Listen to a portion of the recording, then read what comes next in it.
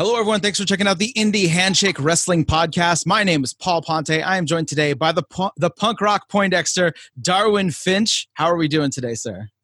I'm doing all right, man. Between my moniker and your name, that's a lot of alliteration. So good for you on that. Yeah, there's a lot of P's today, and that's totally fine. There's only one thing safer than an Indie Handshake, and that's a Zoom Indie Handshake where it's double as soft. There we go. So, we always like to start the podcast with a little bit of background information. What got you into wrestling? And more importantly, for me anyway, how did you find out about indie wrestling? Okay. So I've been into wrestling since I was a tiny little nerd. I had woken up in the middle of the night, and I think my dad was watching TV and had fallen asleep on the couch. And I walked out there and I saw it back in the WWF primetime days, to kind of date myself. And I just kind of remember, seeing that section of videotapes in the local rental store.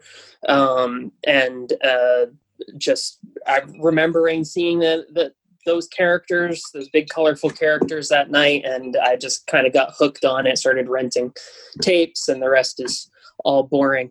But indie wrestling, sometime in the early 2000s, I had kind of drifted away from watching mainstream wrestling. I didn't really like what WWE was doing at the time. WCW had folded. ECW was long gone.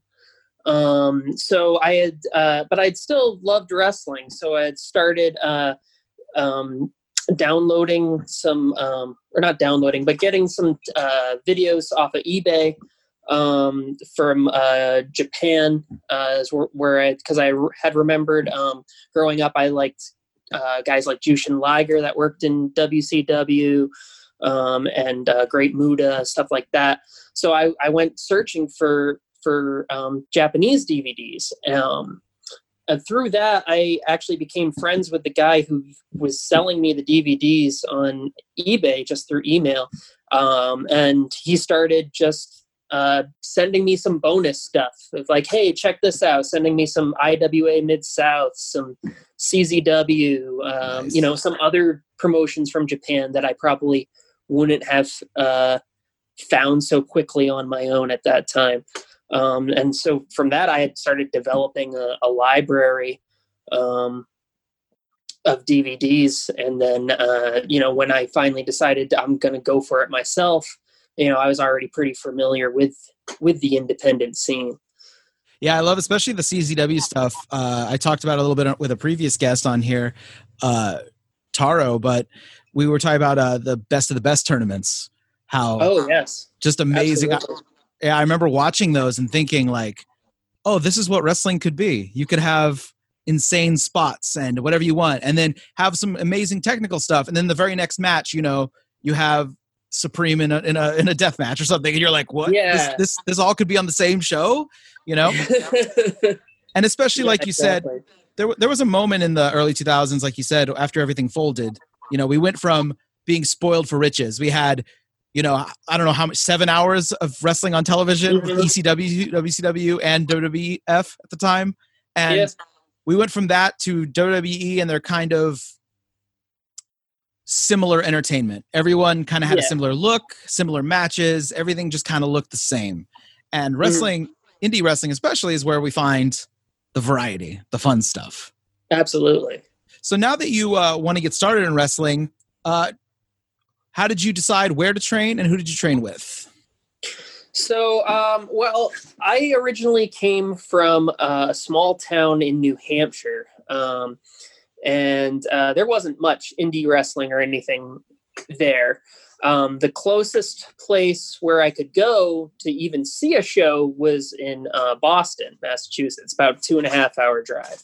And there was a school near there. It was the New England Pro Wrestling Academy. It's still there to this day. It's run by Brian Fury, And Todd Hansen was one of the main trainers when I was there. He's now one of the War Raider guys, the Viking Experience. I don't know what their name is now. Yeah. But so I got a little bit of kind of basic training there before I moved out here to Southern California, and that I found Santino Brothers. I was already a big Kid Chaos fan from my collecting days of DVDs. Super underrated. Super underrated. And I had also noticed guys there on the videotapes from other independent DVDs I was collecting, Willie Mack and Ray Rosa. So it just seemed like a no-brainer to jump on that school. It was close to where I lived. And yeah, they took me in. They kind of threw me to the wolves a little bit. They knew I had a little bit of training. So I got to kind of bypass the beginners program, but man, they threw me in with folks that were anywhere from intermediate to advanced. There was kind of a weird collection of guys at that time. And we all just trained together, and I've really had to learn things quickly and develop to that. When you're training wrestling, you had stuff you've been watching in the indies that you liked, styles that you liked watching. What kind of style did you go into wanting to do? And then did your style change and evolve at all once you actually started doing it? Absolutely. So I always liked the more technical aspects of wrestling, but for some reason when I started, I really wanted to be like a mean striker type of a guy. I really liked guys like Sami Callihan and Eric Cannon and B-Boy. So I wanted to kind of develop that sort of a style, that kind of like Smash Mouth style. What I found was that at that time where I was in my training, that didn't really resonate well. I didn't do it very well. Once I started kind of being a little bit goofier, being a little bit more relaxed and focusing more on technical wrestling, was when I found that suited me better coming up. And then everything else that I've been doing up until now is kind of, this ice cream is just leveling up and adding those other elements. But I would say, yeah, definitely a technical base is where I found myself more comfortable. And you've been, I'm watching some of your highlights, some of your matches, and you've been mixing some high flying stuff in there as well. Did you get that from the lucha influence that you can get at Santino Brothers? Oh, absolutely. They do kind of teach what they call an Americanized lucha at that school between Chaos and Robbie Phoenix. But then they started letting you go to Los Luchas training. Once I got to do that class, it definitely added more Lucha Libre inspired moves to my repertoire, as well as better spacing, conditioning. And I think that's really an advantage I've had going into Santino Brothers, is the different trainers and what they all can bring out of you. I wanted to go in a little bit, the training part's obviously hard hitting, it's wrestling's physical, wrestling, it hurts, but also there's a little bit of awkwardness when it comes to the more of the social aspect of it. So how did you find, as far as, the locker room etiquette, all that kind of stuff? I mean, that's something that they instill on you at Santino's, both the alumni, that you always shake everyone's hands, that you're respectful, that sort of thing. They don't tolerate a lot of guff there. So you kind of just take that general etiquette with you to other locker rooms. And, as things go by, you develop relationships with people. You kind of know who you can rib at and who to, just kind of say, hey, and move along. But yeah, a lot of that I think just comes with experience, but they've also definitely instilled that on us right from the beginning. And how about building your gimmick, building your character, doing that kind of stuff? How did that come about? How did the punk rock Poindexter come about? Sure. So like I had said when I was training, I wanted to do kind of a more like mean gutter punk character. I realize now that didn't really work because it wasn't really who I was. When I started, I was kind of fooling around. There was this other guy there named Chaz who was doing a nerd gimmick as well. And I was kind of just messing around with him, doing my own thing. And the trainers saw it and they were like, "That's great. You guys are great together. You need to keep doing that." At first, I wasn't too on board with it, but as time went on, I found that I wrestled a lot better when I was just kind of having fun doing this sort of thing. I later added on the punk rock aspect of it because I got to a point where I felt like I was doing more of a caricature than a character. You know, I was just doing a quote unquote nerd. And it made me think back to my own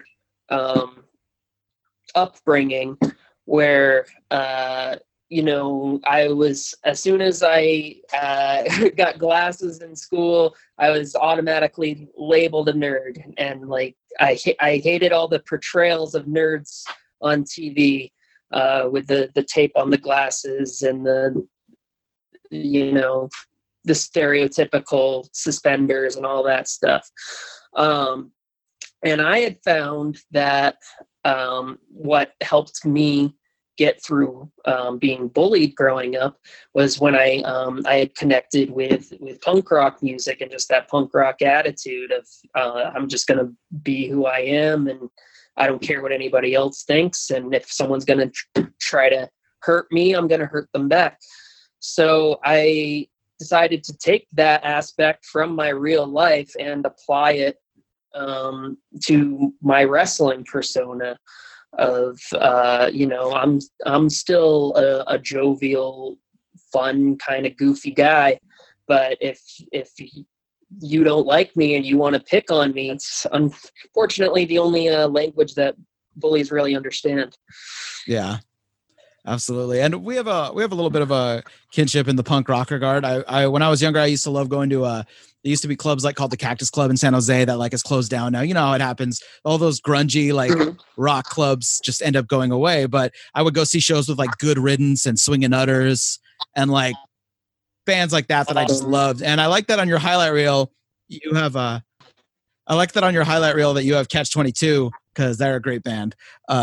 So yeah. Yes. I noticed also on your wrestling that you've done some intergender matches.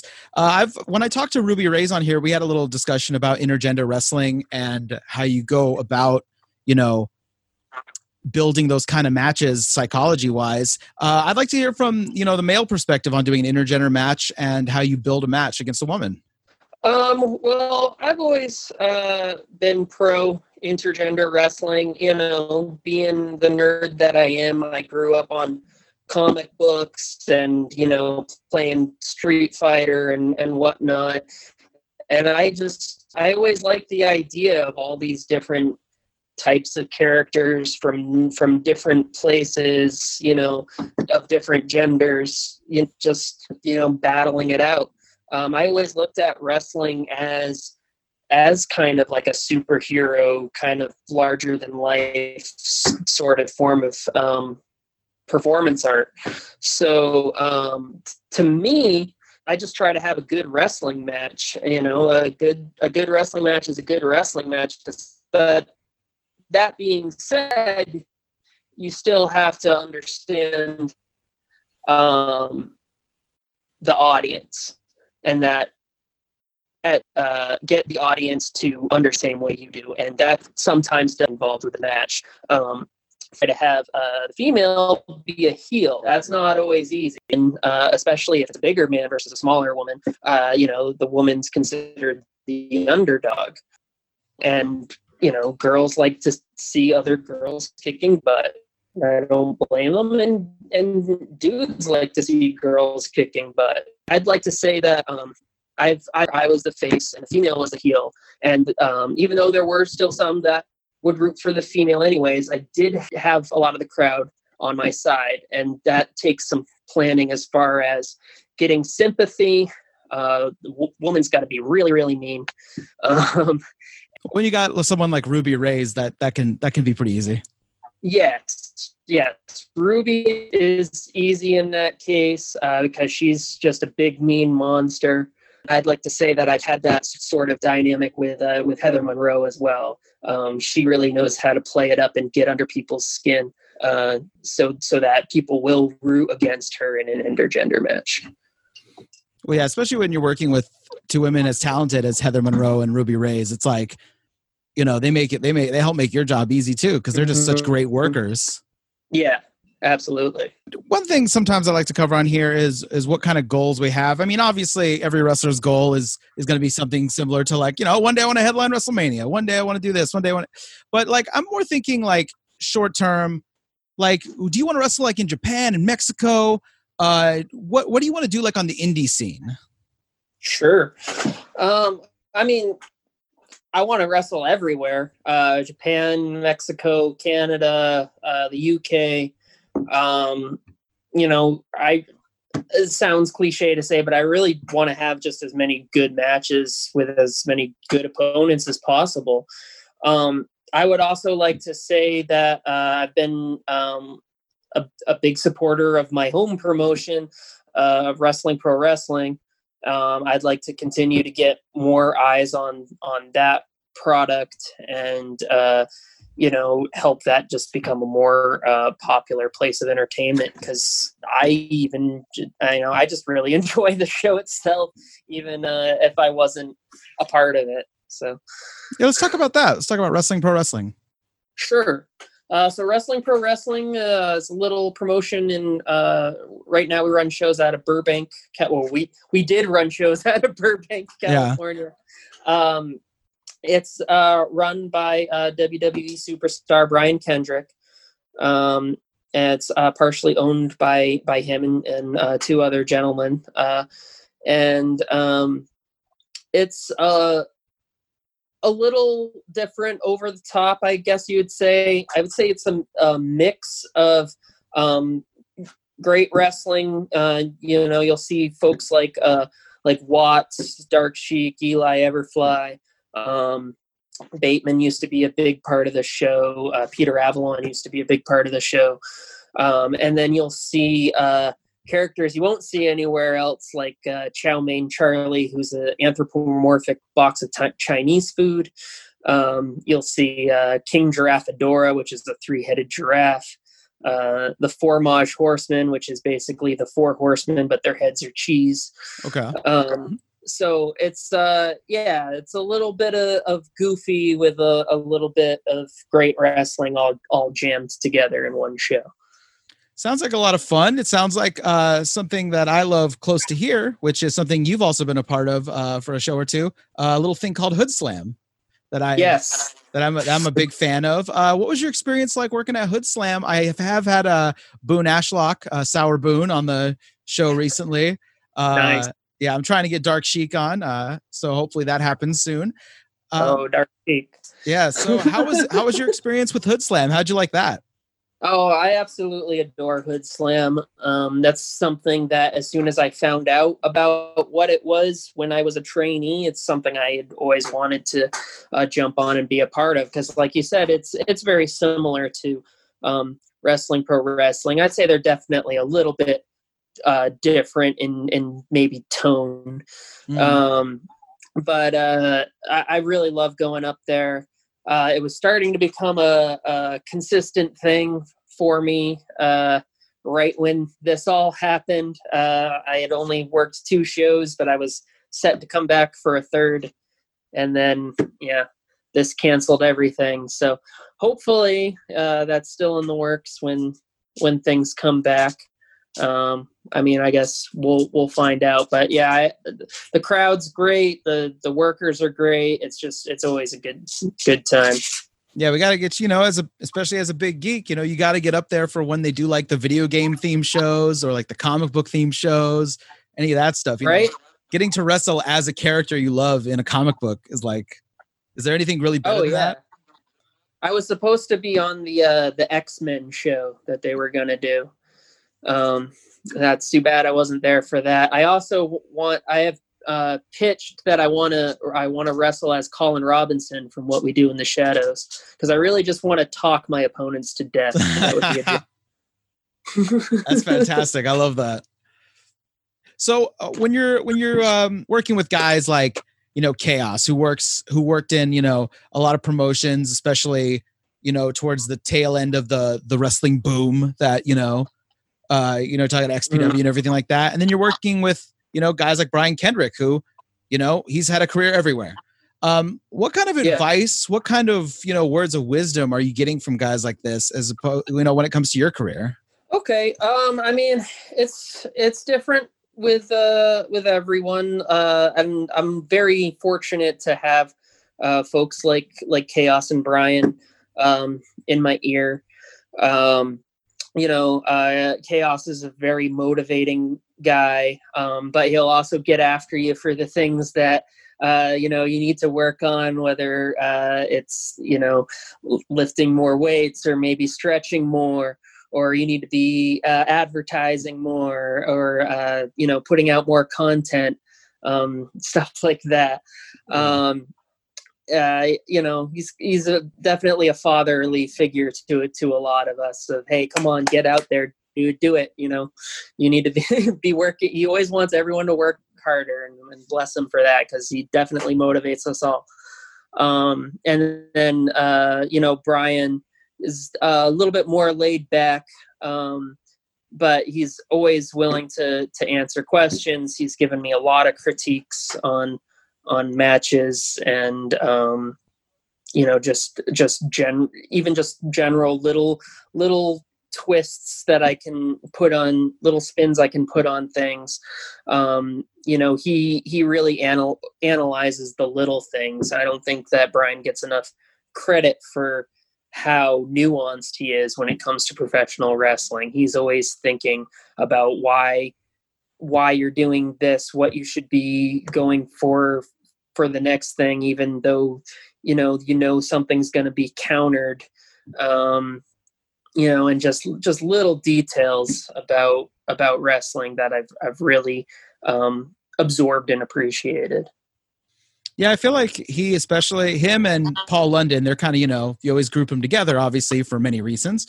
But yes, I feel like they're kind of like, if they were born like 7 years later or like 8 years later, like the amount of especially with like NXT, how much more they have the kind of style that Brian Kendrick's been doing for years, on their TV. You have AEW, same thing. There's a lot of guys who I loved on the indie scene, in the mid 2000s, guys like Brian Kendrick and many others that, if they had been in their 20s now, like how big could they be on television? It's really crazy when you think about it. It is true. That time period was really overlooked because, unless you were really looking for outside sources of wrestling other than what's been shown on TV, you didn't see that style at all. And now, you're right. It's all over the television. And, Brian's probably not doing all the things that he used to do now, understandably. And probably doesn't get the credit for that. Like a lot of those guys from that time period don't. Yeah, we talked we talked a lot about when I had this discussion with Michael Modest, and he was like, I feel like all the stuff we were doing with All Pro Wrestling and Pro Wrestling Iron, back in the early 2000s was stuff that like nowadays people would eat up because the indie crowd loves that kind of stuff. But different times, it's the way it is. Yeah. my little nerdy self was watching them on Pro Wrestling Noah DVDs, but that doesn't exactly, the few of us that were searching for stuff out there at that time, that doesn't help pay the bills. I understand that. So, yeah, well, too bad. Noah was paying them pretty good, luckily for them. So that was good for them at the time. But then, Ring of Honor came in and, the indie boom started to happen. And then, everyone gets more work, which is great because there's tons more promotions now. Yep. Everything's better. Not right now, obviously, because of the pandemic, but normally there's a lot of places to work. Yeah. And how do you find that in SoCal? Because back in the day, and I'm sure you remember this from hearing about indies, when promotions were near each other, you kind of didn't associate too much with each other. Over here we had like Big Time Wrestling and All Pro Wrestling and Pro Wrestling Iron. And if you wrestled for one, you didn't necessarily wrestle for the other without causing some kind of a stir. But it's a lot different than that in the indies now, isn't it? Oh, yeah. Yeah, I don't really deal with that very much. There was a couple of times in my first couple of years or whatever where like one promotion had problems with the other. So, you can work here, but don't wear the shirt from over there or some ridiculous like that. Or, we'll let you work here, but we're going to completely bury you. And, that's really silly and petty when, especially at this level, like we all need to be just kind of pushing each other. Rising tides so that and all we that. can all reach the top together rather than just dragging each other down into the muck. So I'm definitely glad that those days seem to be pretty much behind us. I haven't really experienced that in the last couple of years. Unless you're running, across the street from each other on the same day, really, it's all you're doing is promoting the other promotion, which most of the time you're going to end up working for, meaning everyone's going to make more money. And it really isn't that what's important here? Like everyone gets work, everyone, it's... Yeah. Exactly. We're talking about different promotions, working different places. You mentioned coming all the way up to Northern California. Any interesting moments when you're traveling on the road as far as doing wrestling? Any road stories, anything fun like that? Yeah. When I worked for a couple of years ago, I worked for a promotion on the East Coast called Wrestlers Lab. I don't know if you've heard of them. Mm-hmm. They run out of New Jersey. And I came to the show and they were great dudes. They took care of me nicely, and the show was a lot of fun. No problems with that. The issue is that the promoter was bringing me back to the airport after the show, and it seemed like we had plenty of time. But of course, accidents, road construction, pretty much everything that you could imagine, and especially New York traffic is horrible anyways. We ended up late, and I had missed my flight. So luckily the airport gave me another flight home, but it wasn't going to be until the next morning. So I pretty much just spent the entire night by myself at the JFK airport. I told I went to the bar and I told the bartender what was going on, because I was like the only person there. We were chatting, and she gave me like 6 little tiny bottles of wine. So I was walking around the airport bored, just throwing back little tiny bottles of Zinfandel or whatever. Like a gentleman. Like a gentleman. Like a gentleman. They had one all night diner there, and I fell asleep in like a pile of like huevos rancheros. So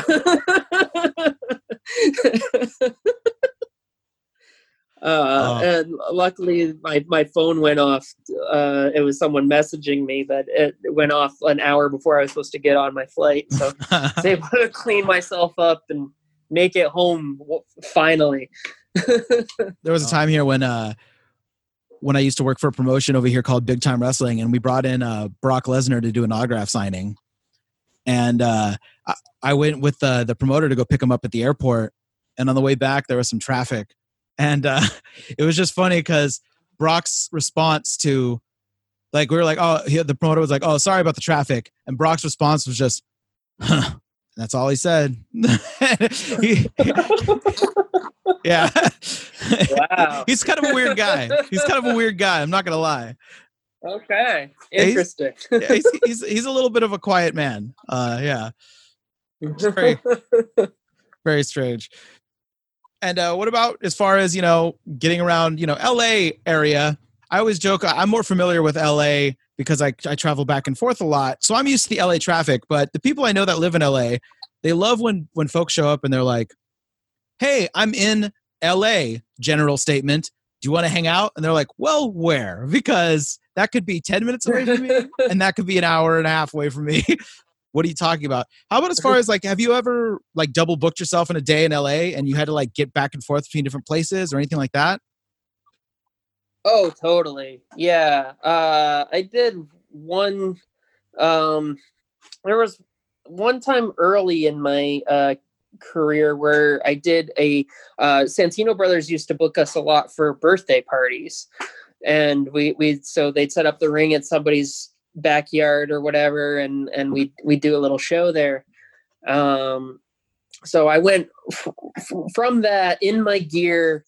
I think that was in East LA, and I drove over to Orange County to wrestle a main event over there.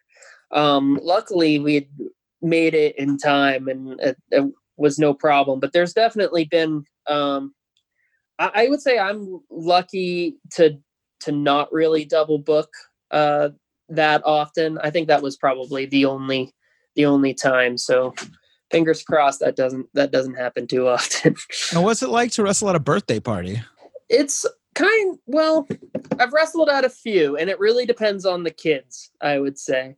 I've wrestled at really fun ones where the kids just want to have a good time, and we've just done more silly things. We did a spot where we got silly string and covered the bad guys with silly string, and the kids eat that up. But I've definitely been at other ones where the kids are just shouting and tearing everything down. This guy's stupid. He's not John Cena. Like, what did you think you were going to get for your birthday, kid? Just yelling out moves. Do an F5. Stuff like that. Oh my gosh. So those ones, you just kind of get through it. Maybe give the kids one thing that they wanted to see.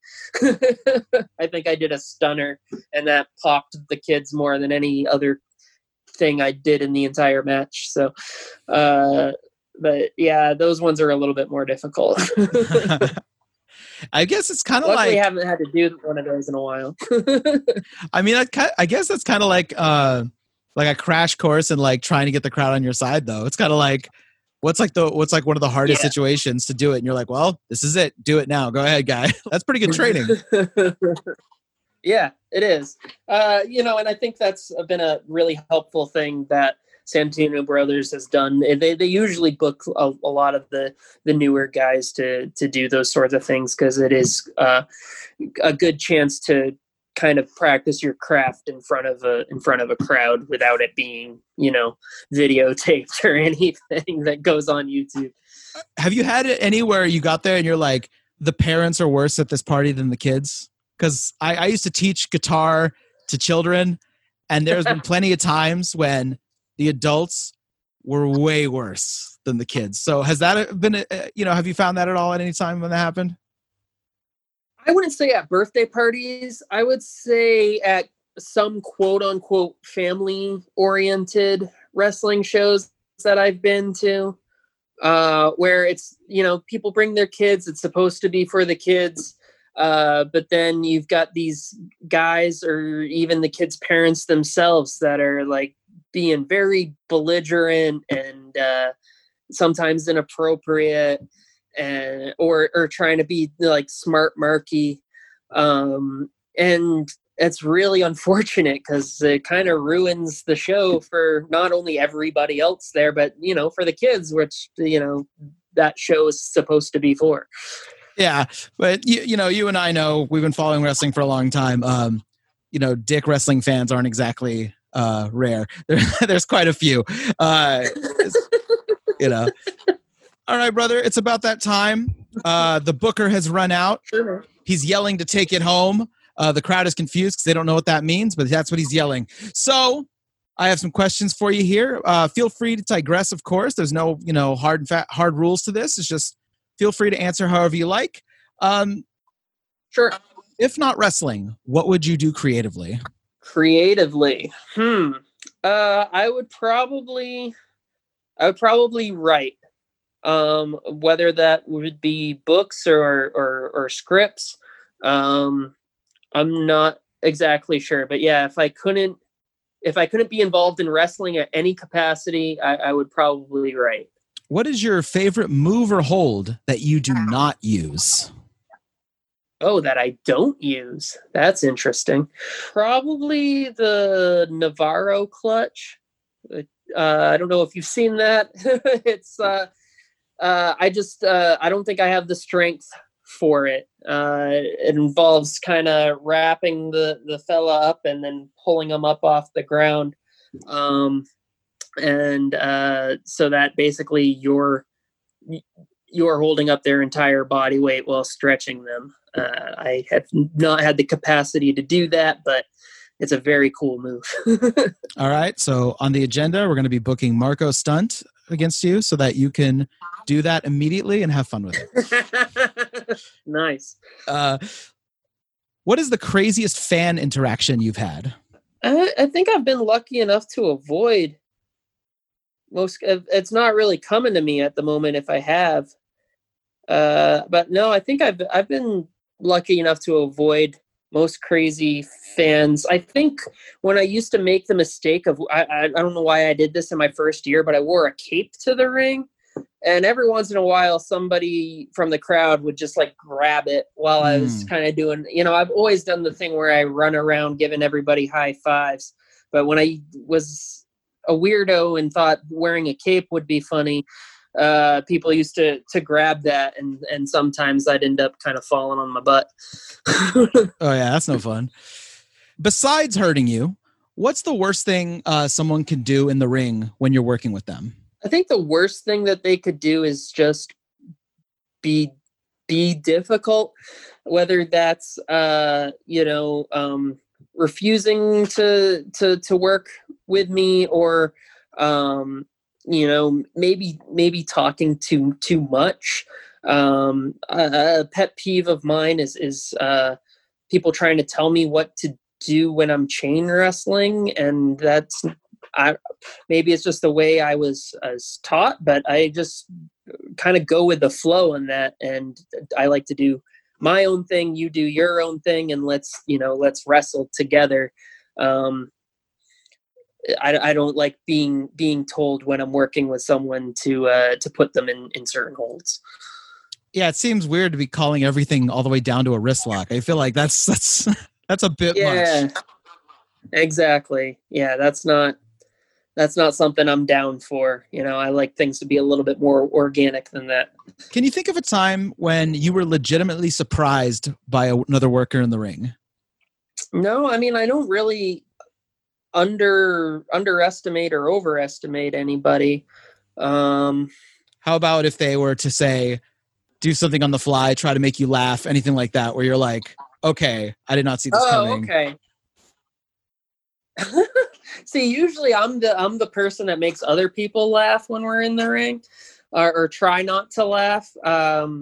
There was a point in one of my matches with Eric Watts where he was beating me up, and I saw somebody's sunglasses from a previous segment were still in the ring, and for whatever reason I picked them up and I put them on, and then he stopped for a moment, looked at me, and grabbed my goggles from the side of the ring, and he put them on, and we had like a stare down before we started striking. And it was right there that I was like, this is the best guy to work, because he's just rolling with the punches, and being as big and scary as he is, he'll be goofy in a second. So that actually did surprise me. That match. I love Watts. Sweet guy. Very nice guy. I remember I met him at a Bumps and Bruises show down in LA, where it's inside like a brewery, the wrestling show. And then randomly I was in Chicago for Star Wars Celebration, and I just see, this giant dude walking by, and I'm like, I know that guy. and then I talked to him at Star Wars Celebration. I was like, oh, okay, here we go. Oh, that's fantastic. Yeah, very nice guy. I've had a multitude of matches with him. I'd say he's my favorite opponent for sure. Has a booker tried to stiff you on money? Yeah, that's happened a few times, and I won't say who. But I've gone to a couple of places. There was one instance where someone was supposed to pay me money. They said that they didn't have it at the time, but they'd get me next week. Next week rolled around, they didn't get me. Another week rolled around, they still didn't get me. And I always try to remain an easygoing person and understanding, but eventually it's like, hey, this is kind of very uncool. That same promoter then tried to book me for another show further down the line, to which I said, hey, you still owe me for the last show. He said, okay, I'll pay you double to come to this one. I went and I wrestled that show, and he then tried to give me the same, hey, I didn't make that much money tonight, I can only give you half. Oh, and I that's when I stood my ground and said, no, this is what we agreed on, you need to pay me now. I didn't threaten him or anything, I'm not that kind of guy. But that was probably the most unfortunate instance of that happening. I had that talk on here with Scott Lost, and we were talking about like how prevalent that is in indie wrestling, and how like it's shocking how everyone just kind of accepts it and it's just like, well, it happens, so what are you gonna do? And he's like, and he talks about, because he's a comic book artist now, and he's like, when I do a commission, you pay me half up front, and he's like, and that's how wrestling should be. It is. Yeah, that's something that we need to fix in wrestling. Honestly, I don't know how we go about doing that, but especially like new guys coming up, promotions will, certain places, or especially like new fledgling promotions will sometimes kind of take advantage of newer guys because they want to wrestle. And they try to give them, we joke about it, but it's kind of true, the hot dog and a handshake for pay. Yeah. And it's just, I'll do anything for my school, and I think that's I think Santino's is great at helping guys to get those chances to practice working in front of a crowd. I do think that's important when you're first coming up. But if you're hiring someone from outside that you had nothing to do with their training, and they're putting their body at risk for you, they deserve a little bit of compensation for that. Yeah, there's a big difference between, you hire an experienced guy and he's like, hey, since you're booking me, you think you could throw a couple of my students on an opening match? Like, there's a difference between that and yes, booking someone and then not paying. That's a massive difference. But indie wrestling, man, indie wrestling. It's a wild world. Yeah. But hopefully things will change. They seem to be. Yeah. What's the hardest you've laughed at an indie show? Whether it be like backstage, in the ring, anything like that? I would say it was probably, again, to put over wrestling, pro wrestling. There's been so many moments where a lot of the times after I finish wrestling, and luckily, usually I'm like one of the first matches of the night whenever I would work there.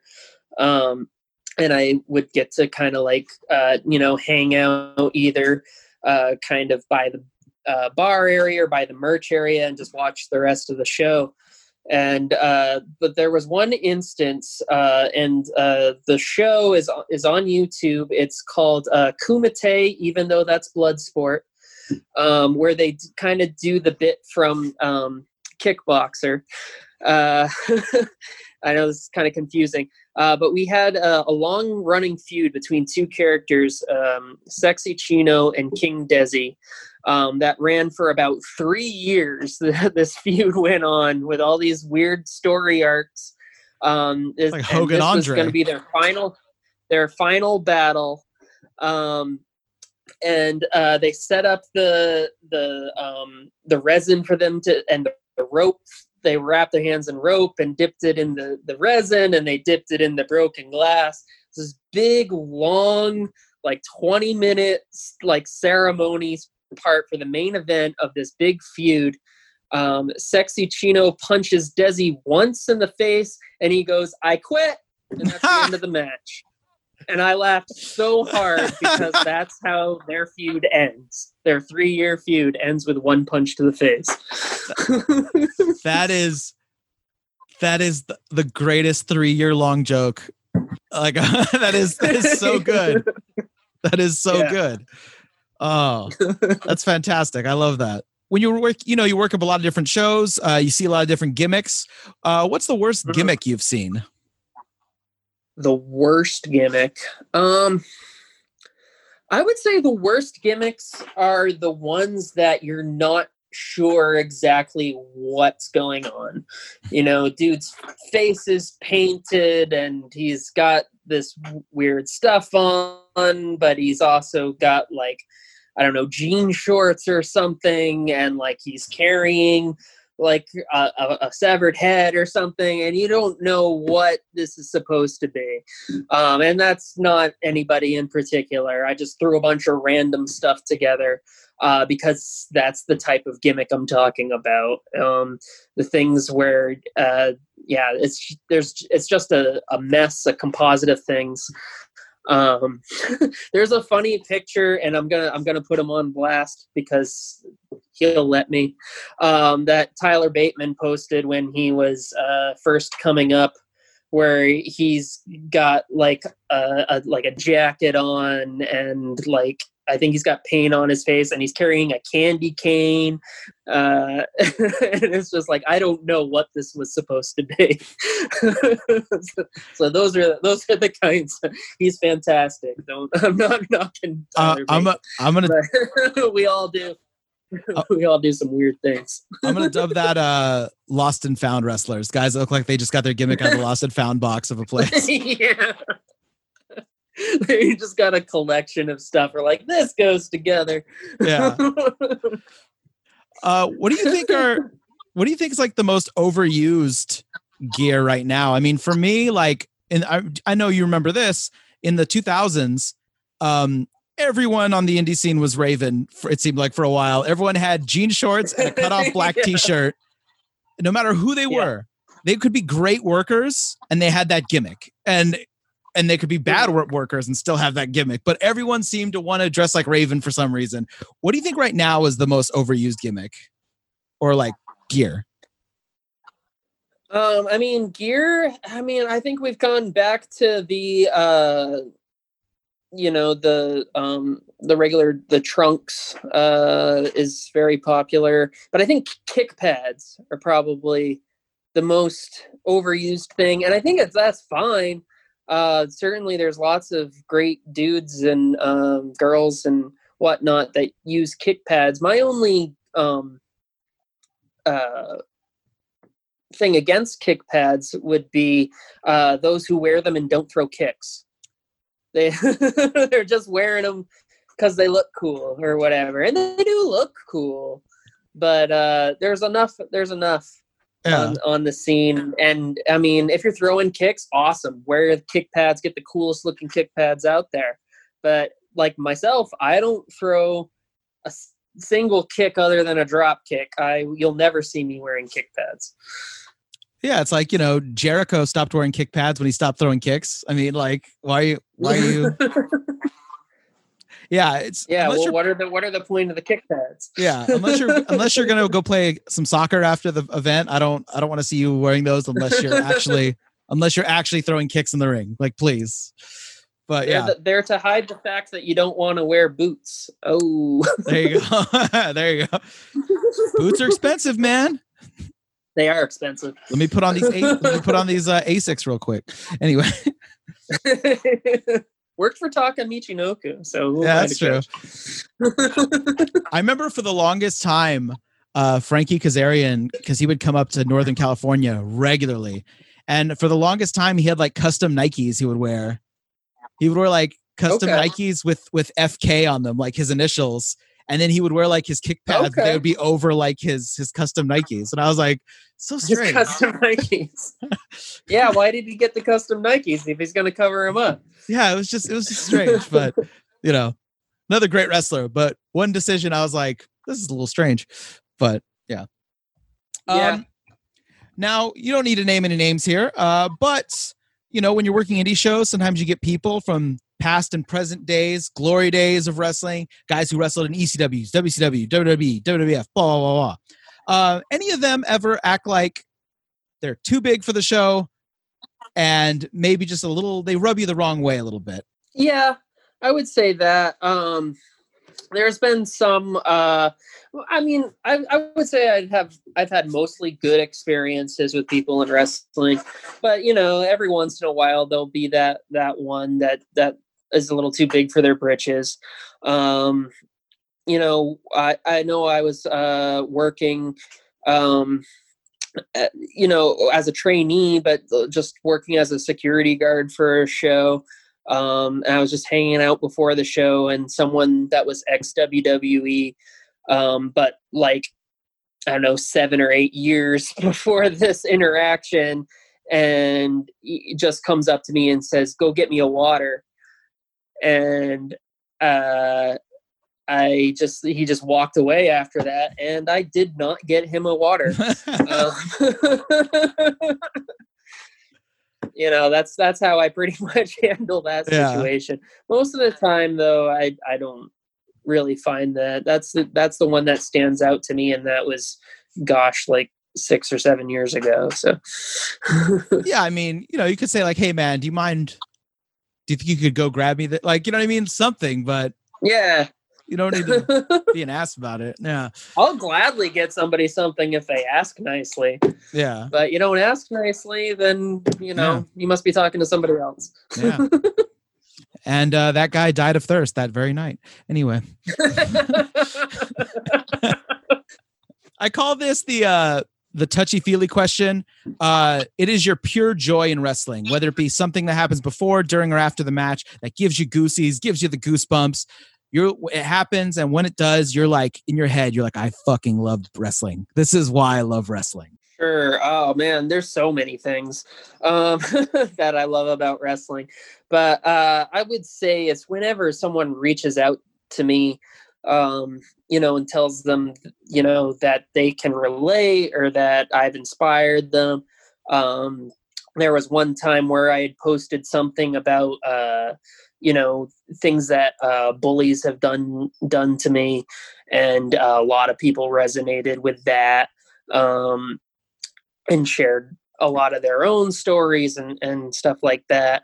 I've had kids send me messages saying that they're gonna study hard in school, and that they did all their homework that day and stuff like that. So that kind of stuff, that really resonates with me. Just making that kind of connection with anybody is unbelievable. Fantastic. I love hearing that. That's amazing. Mm-hmm. All right, brother. I thank you for being on the podcast. You've been amazing. Technical difficulties aside, this was a great talk. This is a great talk. I really loved hearing from you. But please put yourself over. Where can people find you? What matches should people look up if they're not familiar with your work? Put yourself over hard, brother. Let's do this. Sure, man. You can catch me on Facebook, Darwin Finch, obviously. You can Twitter. I'm at Dardar Finch. Sorry, I almost said Binks. On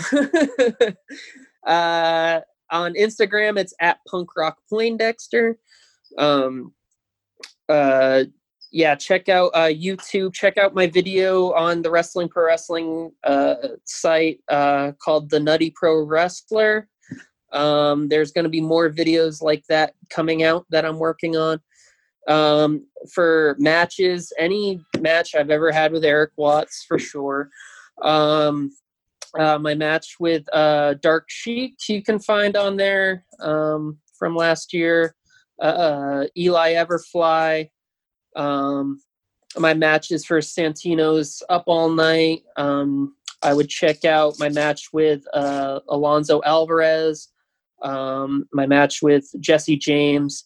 And a really fun one is my triple threat with Heather Monroe and Dom Kubrick, just to name a few.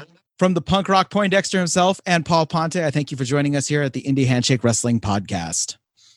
Thanks a lot, man. It's been great.